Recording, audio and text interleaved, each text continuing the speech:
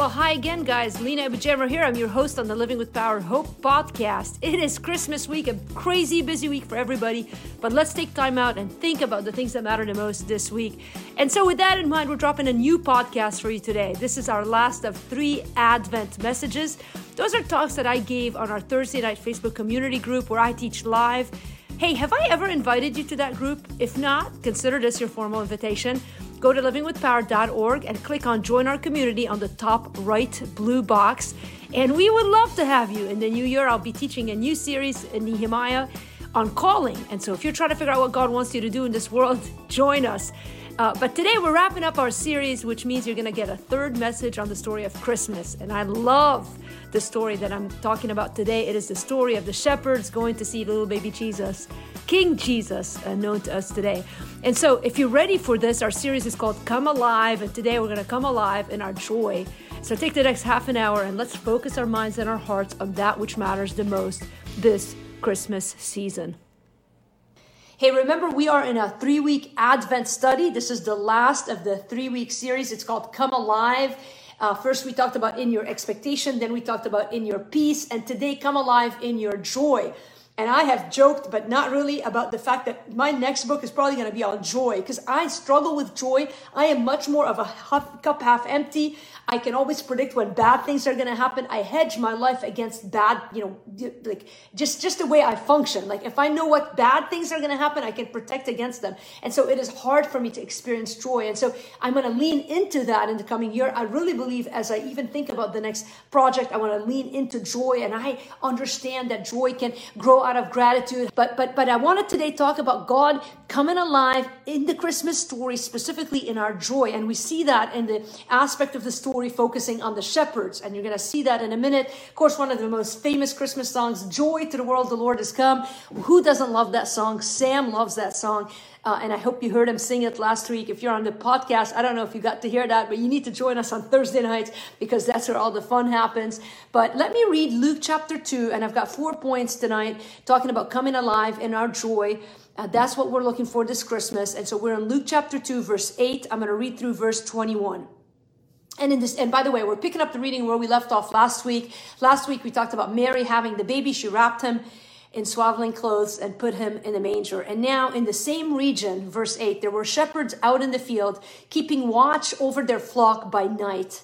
And an angel of the Lord appeared to them, and they were filled with great fear.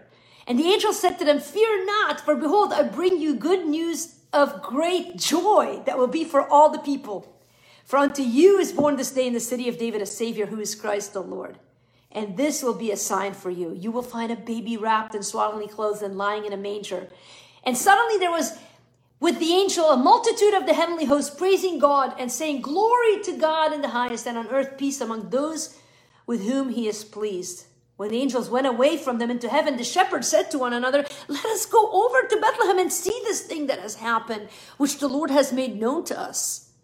And they went with haste and found Mary and Joseph and the baby lying in a manger. And when they saw it, they made known the saying that had been told them concerning this child. And all who heard it wondered at what the shepherds told them. But Mary treasured up all these things, pondering them in her heart.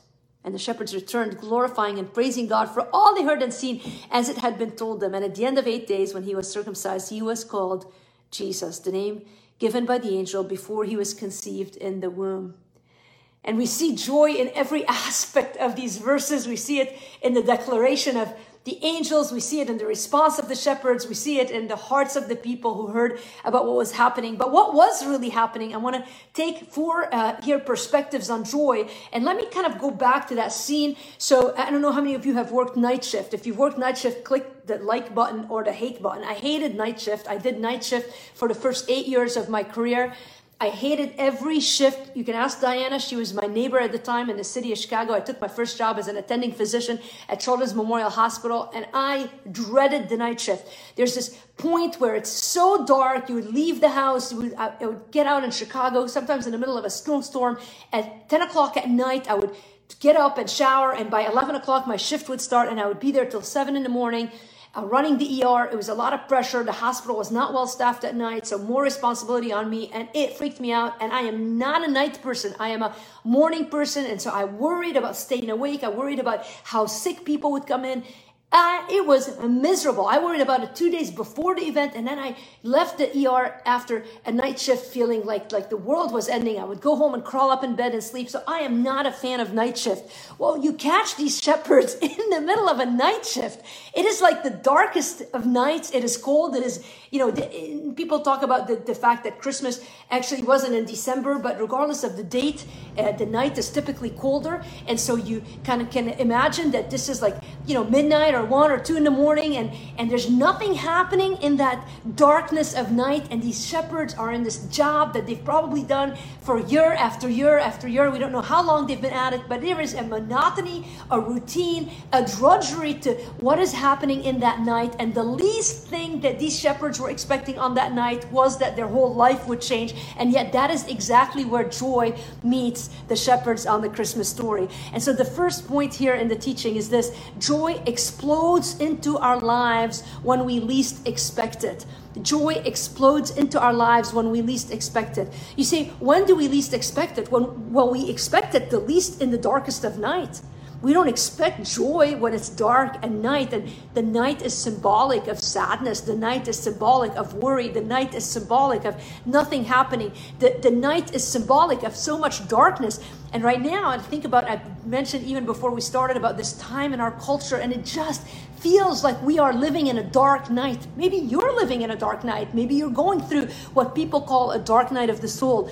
So much conversation right now in the Christian world is on deconstruction. I wrote a book on it. But regardless of whether I wrote a book on the deconstruction of my faith and how God built it up, there is a sense in 2021 that there's a darkness enveloping our world like never before. And maybe some of it is because of COVID. Maybe some of it is because of the hatred that is surging in the lives and the social aspect and dynamic that we're seeing. Maybe it's in the corruption of leadership. But however it is, joy explodes into our lives at Christmas when we least expect it. On that night, in the middle of the night, those shepherds did not expect the angels to show up with good news of great joy. And yet that is when God showed up in the lives of the shepherds with great joy. So joy showed up in the darkest of nights. Joy showed up without invitation. And by the way, I appreciate that Joy is listening to the message every time I say her name. I think her husband's probably going, yep, amen. You better be amening your wife Joy. But and by the way, she reflects her namesake, and maybe my mom should have named me Joy, but I'm not that naturally, so I understand the tension. But joy shows up in the story when we least expect it without invitation. The shepherds they didn't even know they needed joy. It wasn't even like on their agenda for the night. They weren't going like, man, we're miserable. It's dark. We're tired. We're not making enough money. Everybody thinks we're dirty. The shepherd's job was to gather the sheep. Because they were constantly in touch with animals, they were considered dirty. They were the ones who were responsible to find the unblemished lamb that would then make it into the Passover sacrifice, which on estimate, they needed about 730 lambs. In one estimate that I read about how many were needed every year, maybe more than that. However many lambs were needed, that was the job of the shepherds. And so they were living on the outskirts of town because people in town didn't want to be touching the shepherds. It didn't make the shepherds less than per se. It wasn't that they had a horrible job. It was just a dirty job. And so there was no invitation in their minds. I find sometimes that there's a yearning in my heart for joy, but I'm not even sure how to ask for it. It's like I'm not even sure how it will look like. And the good news of the gospel is that you don't have to invite God.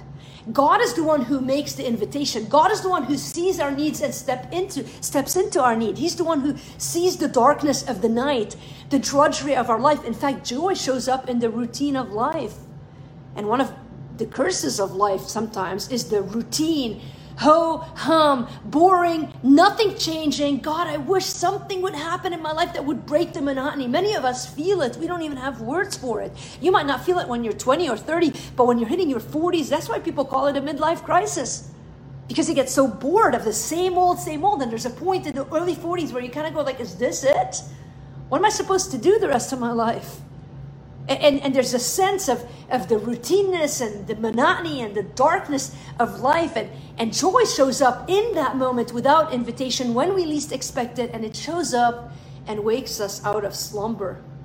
You cannot mistake joy for something else. When the shepherds were watching over the field, even picture some of them maybe were struggling to stay awake. Maybe they were falling over their staff. They're trying to stay awake to guard the sheep from the wolves and the other evils of the nature that was around them. Maybe they had to nudge each other. Maybe they had a fire going. I don't know what they did to stay awake. They didn't have coffee in that day. I don't think they did. They may have had an alternative, but in that, the angel of the Lord appears to them and they wake up out of slumber. You don't get a sense when joy shows up that anyone was sound asleep. They woke up. And that's been my prayer to the Lord in this season. I pray for joy. I pray that God would wake us up out of slumber. In a sense, that's a sort of revival when we least expect it. But not only when we least expect it, but also joy explodes into our lives when we need it the most. When we need it the most. It's uncanny how God knows exactly when we need joy the most. See, we need joy when we have nothing to rejoice in. You know, some seasons in life bring great joy. You get married, you have a child, your kids graduate from college, but maybe you're like me, you're single. You don't have any kids to look forward to graduating from college or getting married. And I know I have nephews, I'm grateful for them, but there's a point in life, your kids may have grown, maybe now you're a widow and maybe you just, it doesn't feel like there's joy. There's nothing to rejoice in. I know you can make a gratitude list, but move past that for a minute. The beauty of Christmas is that joy, the joy of Christmas, this Christmas story, what happens here is that joy explodes into the lives of the shepherds, but not just the shepherds, but the people of Israel, and not just the people of Israel, but this moment in history when we desperately needed it, and when we need it the most now. So it happened at the first Christmas, but even now, every year, Christmas comes, a reminder that joy shows up when we need it the most. And we need it when we have very little to rejoice in. And while your list of praise and gratitude today, I bought a journal online and I just was cracking up because it had like 25,000 reviews. And I went to the Amazon, look inside, and literally it has December 1, 3 lines, December 2, 3 lines, December, like literally 3 things to be grateful for every day. And I thought 25,000 people gave it a 5-star review. And I thought it's because people recognize something, that there is something rich in gratitude. But even when you make your list of 3 or 5 or 10 or even 1,000 things, there's still a sense that there's joy that's lacking. And God shows up with the story of Christmas on that dark night via the angels at a time when there was very little to rejoice in that day. Remember that we talked about that in the first 2 teachings on Advent, that the political climate was horrible. The people of Israel were not free. They were under Roman oppression. They were taxed up the wazoo. They were not well-to-do. They were just going through, I mean, the ones who were rich were the tax collectors who were abusing the people. Like, it was a dark time, and there was very little to rejoice in. 400 years of silence, God had not spoken. And so joy explodes into their lives, into our world when we need it the most. We need joy when we feel we deserve sadness. Do you ever feel like that's your lot in life? That you're sad and that's okay because you deserve it because of all the sin that you've done? This is the way that Satan shames us with the lies. We tell ourselves, well, I don't deserve to be happy. I don't deserve to have joy, because then we're so quick. It's much easier for me to make a list of the things that I'm ashamed of than the things that I'm gratitude for. And we're all wired that way for some reason. We're easy to condemn ourselves. We're easy to listen to the lies of the evil one. I mean, if there's not a day that goes by where I don't utter things about myself that are not true, and I feel like I deserve the sadness, and joy shows up in the Christmas story in a season when maybe even the shepherds, maybe they felt they deserved to be outcasts because they were dirty, because they did touch the animals. Maybe they felt like to a certain degree it was a self-fulfilling prophecy. Like, what other job could they do? See, joy shows up when our hope is lost. And joy shows up when God's voice seems silent. And joy shows up when we feel like outsiders. And for the shepherds in that time, they were treated like outsiders. And again, it was their job, but they also, I'm sure at some point, embraced this identity. Well, we don't belong. We're outsiders. We're not clean enough. We're not good enough. Our job is to find the lamb, the unblemished lamb every year that would pay for the sacrifice of sin. So they had a function so they could find some sense of connection to the world by finding that lamb. It was their job to bring up those unblemished lambs. But there was a sense that their identity was in their shepherding job, which made them feel like outsiders. And And in that scene, joy explodes when we need it the most. Maybe that's you. You think about your life right now. Maybe you feel like hope is lost. God's voice seems silent. You feel like an outsider. Again, put yourself in the story. There's so much application here. But also, we need joy when we're tired of the waiting. What are you waiting for? We talk about waiting so much in the Christian life because I think it's a common theme that happens in the Christian life and in life in general. We're all waiting for something. And for the people of Israel, they had waited for hundreds of years for the coming of the Messiah. Maybe they'd given up that the Messiah would come. In fact, many of them were not expecting him. And yet the shepherds woke up out of slumber at the news that the angels gave them, which was that there would be, he says, I bring you good news of great joy that will be not just for them, but for all the people. And then he gives them the news, for unto you is born this day in the city of David a Savior who is Christ the Lord. And here's how they would recognize him. This will be a sign. You will find a baby wrapped in swaddling clothes and lying in a manger. Now this is very symbolic. I'm going to get into that in a minute, but let me give you the third aspect of coming alive in our joy. Joy explodes when we least expect it. Joy explodes when we need it the most. And then joy explodes in our lives and everything changes. Everything changes when joy explodes into our lives. And the Christmas story is that. It is the story of an angel crying, there's great news of great joy because a Savior is born. And then he gives them the sign of this baby. And it would not be lost on the shepherds. And 3 times in Luke 2, we're told in verse 7 that Mary gave birth to her firstborn son and wrapped him in swaddling clothes and laid him in a manger. Later, the angel would predict to the shepherds, hey, you're going to find this baby wrapped in swaddling clothes and lying in a manger. And then when the shepherds go to the manger, they find the manger and they find the baby wrapped in swaddling clothes. In verse 16, they went with haste and found Mary and Joseph and the baby lying in a manger.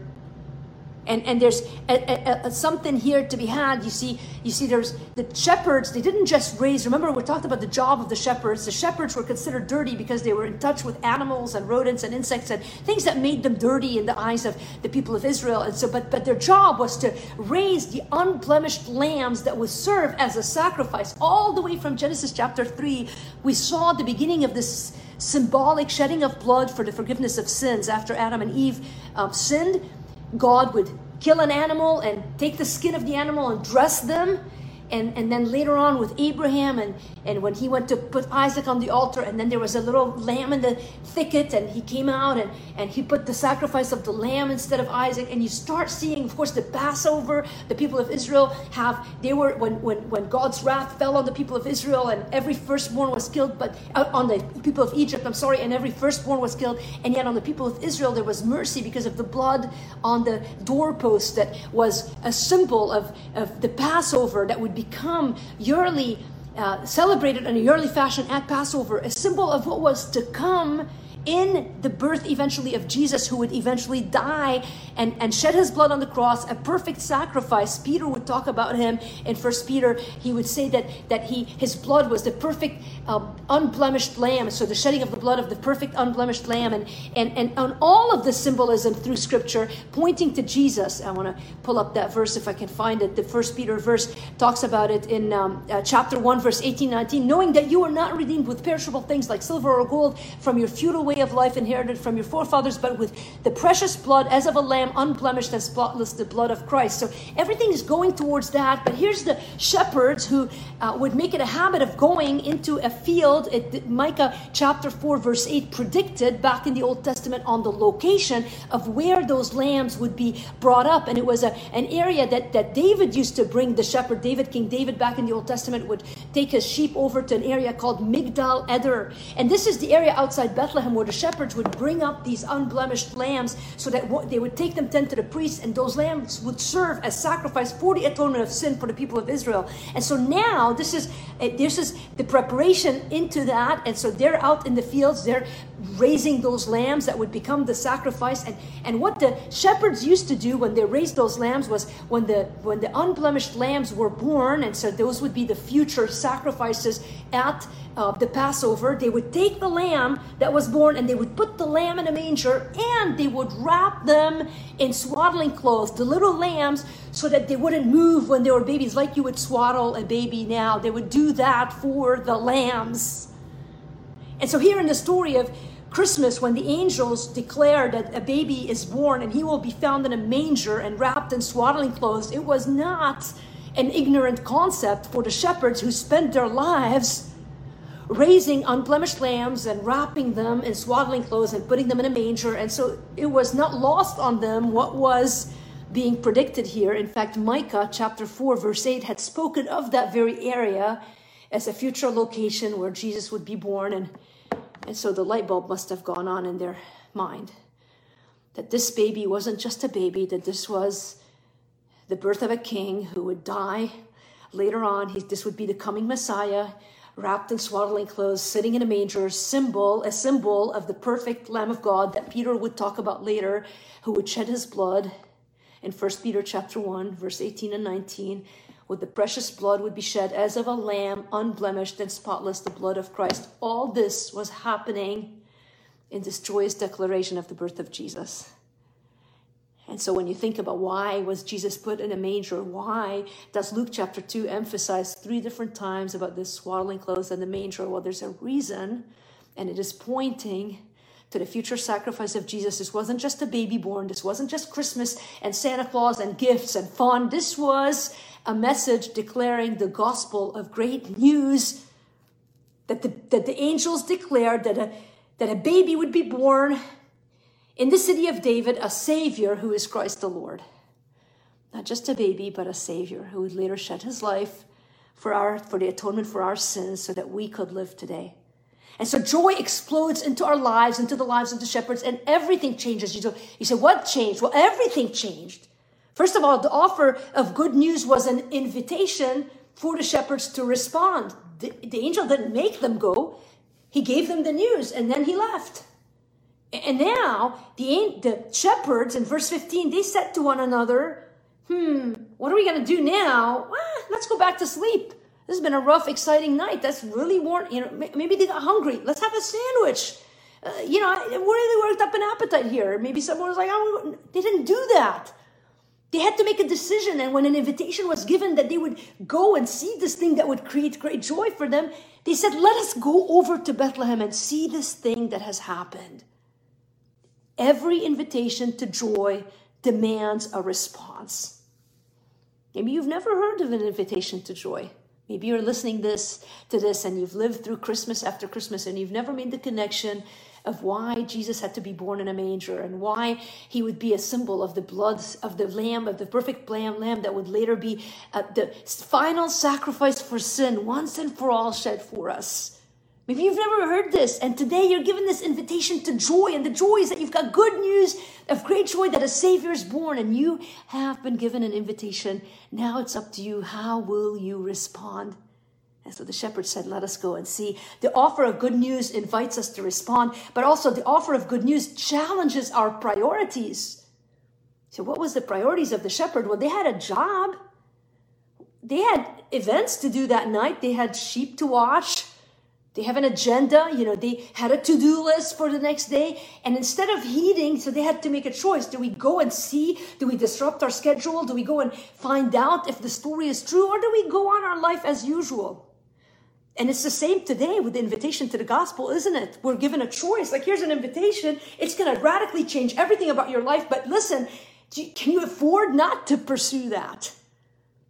And so the priorities were challenged for this family and for these shepherds. And they said, man, forget about what we have on our to-do list. Forget about the things that we think are important. There is something more important, and it will demand us to reshift our priorities. I think about the challenges in the Christian life, going to church. Even on Christmas Eve, we go to church and celebrate the birth of Jesus. And it seems so obvious and natural, but every year it's like a tension because we've got the meal time and the family time. And how do you fit it in? And some years you're like, do we really need to go? But listen to me, the joy of the gospel story must change our priorities inside and out. If your day and your life is not changed because of this great joy, then I wonder if you really understand the value of that joy. So the offer of good news is not just an invitation for us to respond. It's not just a challenge to our priorities, but it's also something that must be received by faith.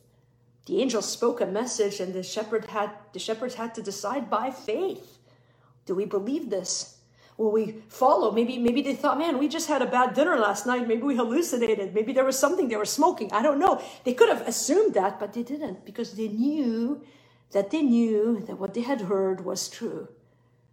And so by faith, they left their area where they were and they found their way to the manger where Mary and Joseph were. It was a decision that was received by faith. Many of you are waiting for the perfect moment, the perfect data, the perfect knowledge to say that I'll finally put my faith in Jesus if, and you're like, fill in the blank, whatever it is that you think you need to believe in Jesus. And I wonder if what's lacking for you today is faith. Do you believe it by faith? You've been given the signs. An angel has declared the good news. There's a baby in a manger wrapped in swaddling clothes. Will you believe it by faith? The choice is yours. Joy is yours for the taking if you'll receive it. Will it challenge your priorities? You better believe it. But here's the other part of the good news, is that it is available to anyone who chooses to respond. It is available to anyone who will receive it. The angel says, I bring you good news of great joy that will be for all the people. This wasn't like for one people. This wasn't for men and not women. It wasn't for a certain race or a certain socio-demographic or Christ came to heal the sick, those who recognize themselves to be sick. But you see, even in the ministry of Jesus, all sorts of people came to Jesus because the invitation to salvation was open for anyone. And we're told that anyone who calls on the name of the Lord will be saved. And so will you stop assuming that the invitation to joy is an invitation for someone else? And so the last point is, you could say, what's the connection here with joy and the gospel story? Well, really, this is probably the most important connection, which is, so far we're talking about coming alive in our joy. Joy explodes into our lives when we least expect it. Joy explodes into our lives when we need it the most. Joy explodes into our lives and everything changes. And lastly, joy explodes into our lives and his name is Jesus. It says, in verse 16, and they went with haste and found Mary and Joseph and the baby lying in a manger. And when they saw it, they made known the saying that had been told them concerning the child. And all who heard it wondered at what the shepherds told them. But Mary treasured up these things, pondering them in her heart. And then later it says, they called him Jesus, the name given by the angels, even before he was conceived in the womb. See, joy is Jesus. It wasn't the angels that filled the hearts of the shepherds with joy. It was Jesus. It wasn't a reversal in their circumstances that filled their hearts with joy. It was Jesus. It wasn't great riches or some kind of lottery ticket that filled their hearts with joy. It was Jesus. It wasn't even a massive breakthrough that filled their hearts with joy. It was little baby Jesus. It wasn't a dutiful response. It wasn't like, well, I got to do it. This is my duty. I better do it. It wasn't a dutiful response that filled their hearts with joy. It was the leap of faith based on a promise given. And isn't that what salvation is? It is a leap of salvation is there's a fact. Christ is born. He died on a cross to atone for your sin. Now a promise is given. God says, here's the promise. If you put your faith in Christ, you will be saved. And so joy is this leap of faith based on a promise given by a faithful God. Now he gives us all of these prophecies and aspects of the story that confirm it so that there's no reason for us to doubt. But still, joy and salvation and Jesus is not born out of duty, but out of an understanding of that ultimately is executed by faith, but it is based on this promise giver. But not just the giving of the promise. See, it wasn't just the giving of the promise that filled their hearts with joy, but it was the fulfillment of it. And I think so much of our Christian life, we're waiting for the promise. We've all have promises in our life and we write them down. And I think sometimes we live a halfway Christian life. There's a verse in Proverbs that says, hope deferred makes the heart sick. But a desire fulfilled is a tree of life, is the second part of the verse. And I think this is so important because most of us live our Christian lives in the first half of the verse. We're comfortable with hope deferred makes the heart sick. But how many of us are willing by faith to embrace the second part of the verse, which is, but a desire fulfilled is a tree of life? The good news of the salvation story wasn't just that in the entire Old Testament there was a prediction of the coming of Jesus. For thousands of years it was spoken of, and then 400 years of silence, and then all of a sudden there was a fulfillment of the promise. Listen, do you know that song, and even wrapping up now, thinking about joy today, this song, Joy to the World, I was kind of exploring a little bit of how I could end this talk today, and I was thinking about Joy to the World, and I thought, there's something about that hymn that talks about joy. And do you know that when you actually look at this song, Joy to the World, it was actually written by Isaac Watts, who was a very famous songwriter back in the day, and wrote many hymns that were very famous back in the 80s when I grew up in church. But this song, if you read through all of the words and the verses, was really not about the first coming of Christ, but about the second coming of Christ. And yet it has become a very common Christmas song. And if you read the verse, you can sort of go, oh yeah, that talks about Jesus now, but really it's talking about his second coming and the promise of that. And I think a lot of us in the Christian faith sort of have come to believe and to receive the Christmas story, but we sort of disespouse it from the other side of the promise, which is the fact that Jesus is coming again someday. Do you know that you can't think of the Christmas story without thinking about the second return of Christ? And so you think about joy exploding into our hearts today. What is it that you're basing your joy on? Is your hope that God would fill your heart with joy in a reversal of circumstances? Is it that God would change your life direction? Is it that God would break through in some miraculous way and then you'd know that indeed he's right? Or is the joy in your life based on the person of Christ? And as you think of this promise of Christ, are you living with the understanding and the belief and the shift in priorities that believes without a doubt that the same Jesus that was born in a manger and wrapped in swaddling clothes is someday coming back, so that every time you and I stand up between now and Christmas to sing joy to the world, the Lord has come. Let earth receive her King.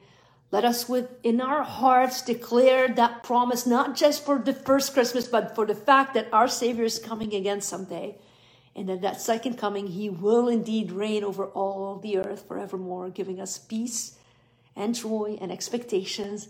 And so as we finish this 3-week series on Advent, the entire purpose of Advent is to look forward to Christmas, but not just to Christmas, but to the story of the gospel, the story of a Savior who was born in a manger in order to die on the cross so that someday he would come back and reign eternally over this whole world that is now living in a time of great darkness and confusion. And if you understand that, then there's a deep welling joy in your life that grows out of the understanding of a truth that will awaken you and I out of slumber. That, my friend, is my prayer for you. Well, that was it. And if you're not filled with joy now, I don't know what will shake you up. And so I am praying that God will flood your heart with joy no matter the circumstances you're going through. Hey, again, I'd love to meet you in person someday. But until then, join us on Thursday nights on the Facebook Live community groups. I'm also teaching at the Living with Power retreat, which we're hosting at our own Hope Ranch. You can check out the details on thehopebranch.org. If you haven't signed up for this podcast yet, go ahead and subscribe. We're starting a Dear Lena series in January, and I can't wait to drop those episodes. You are gonna love them. Hey, have a Merry Christmas. If I haven't said it to you yet, I'm saying it now. Have a Merry Christmas and a Happy New Year, and I'll see you again in 2022.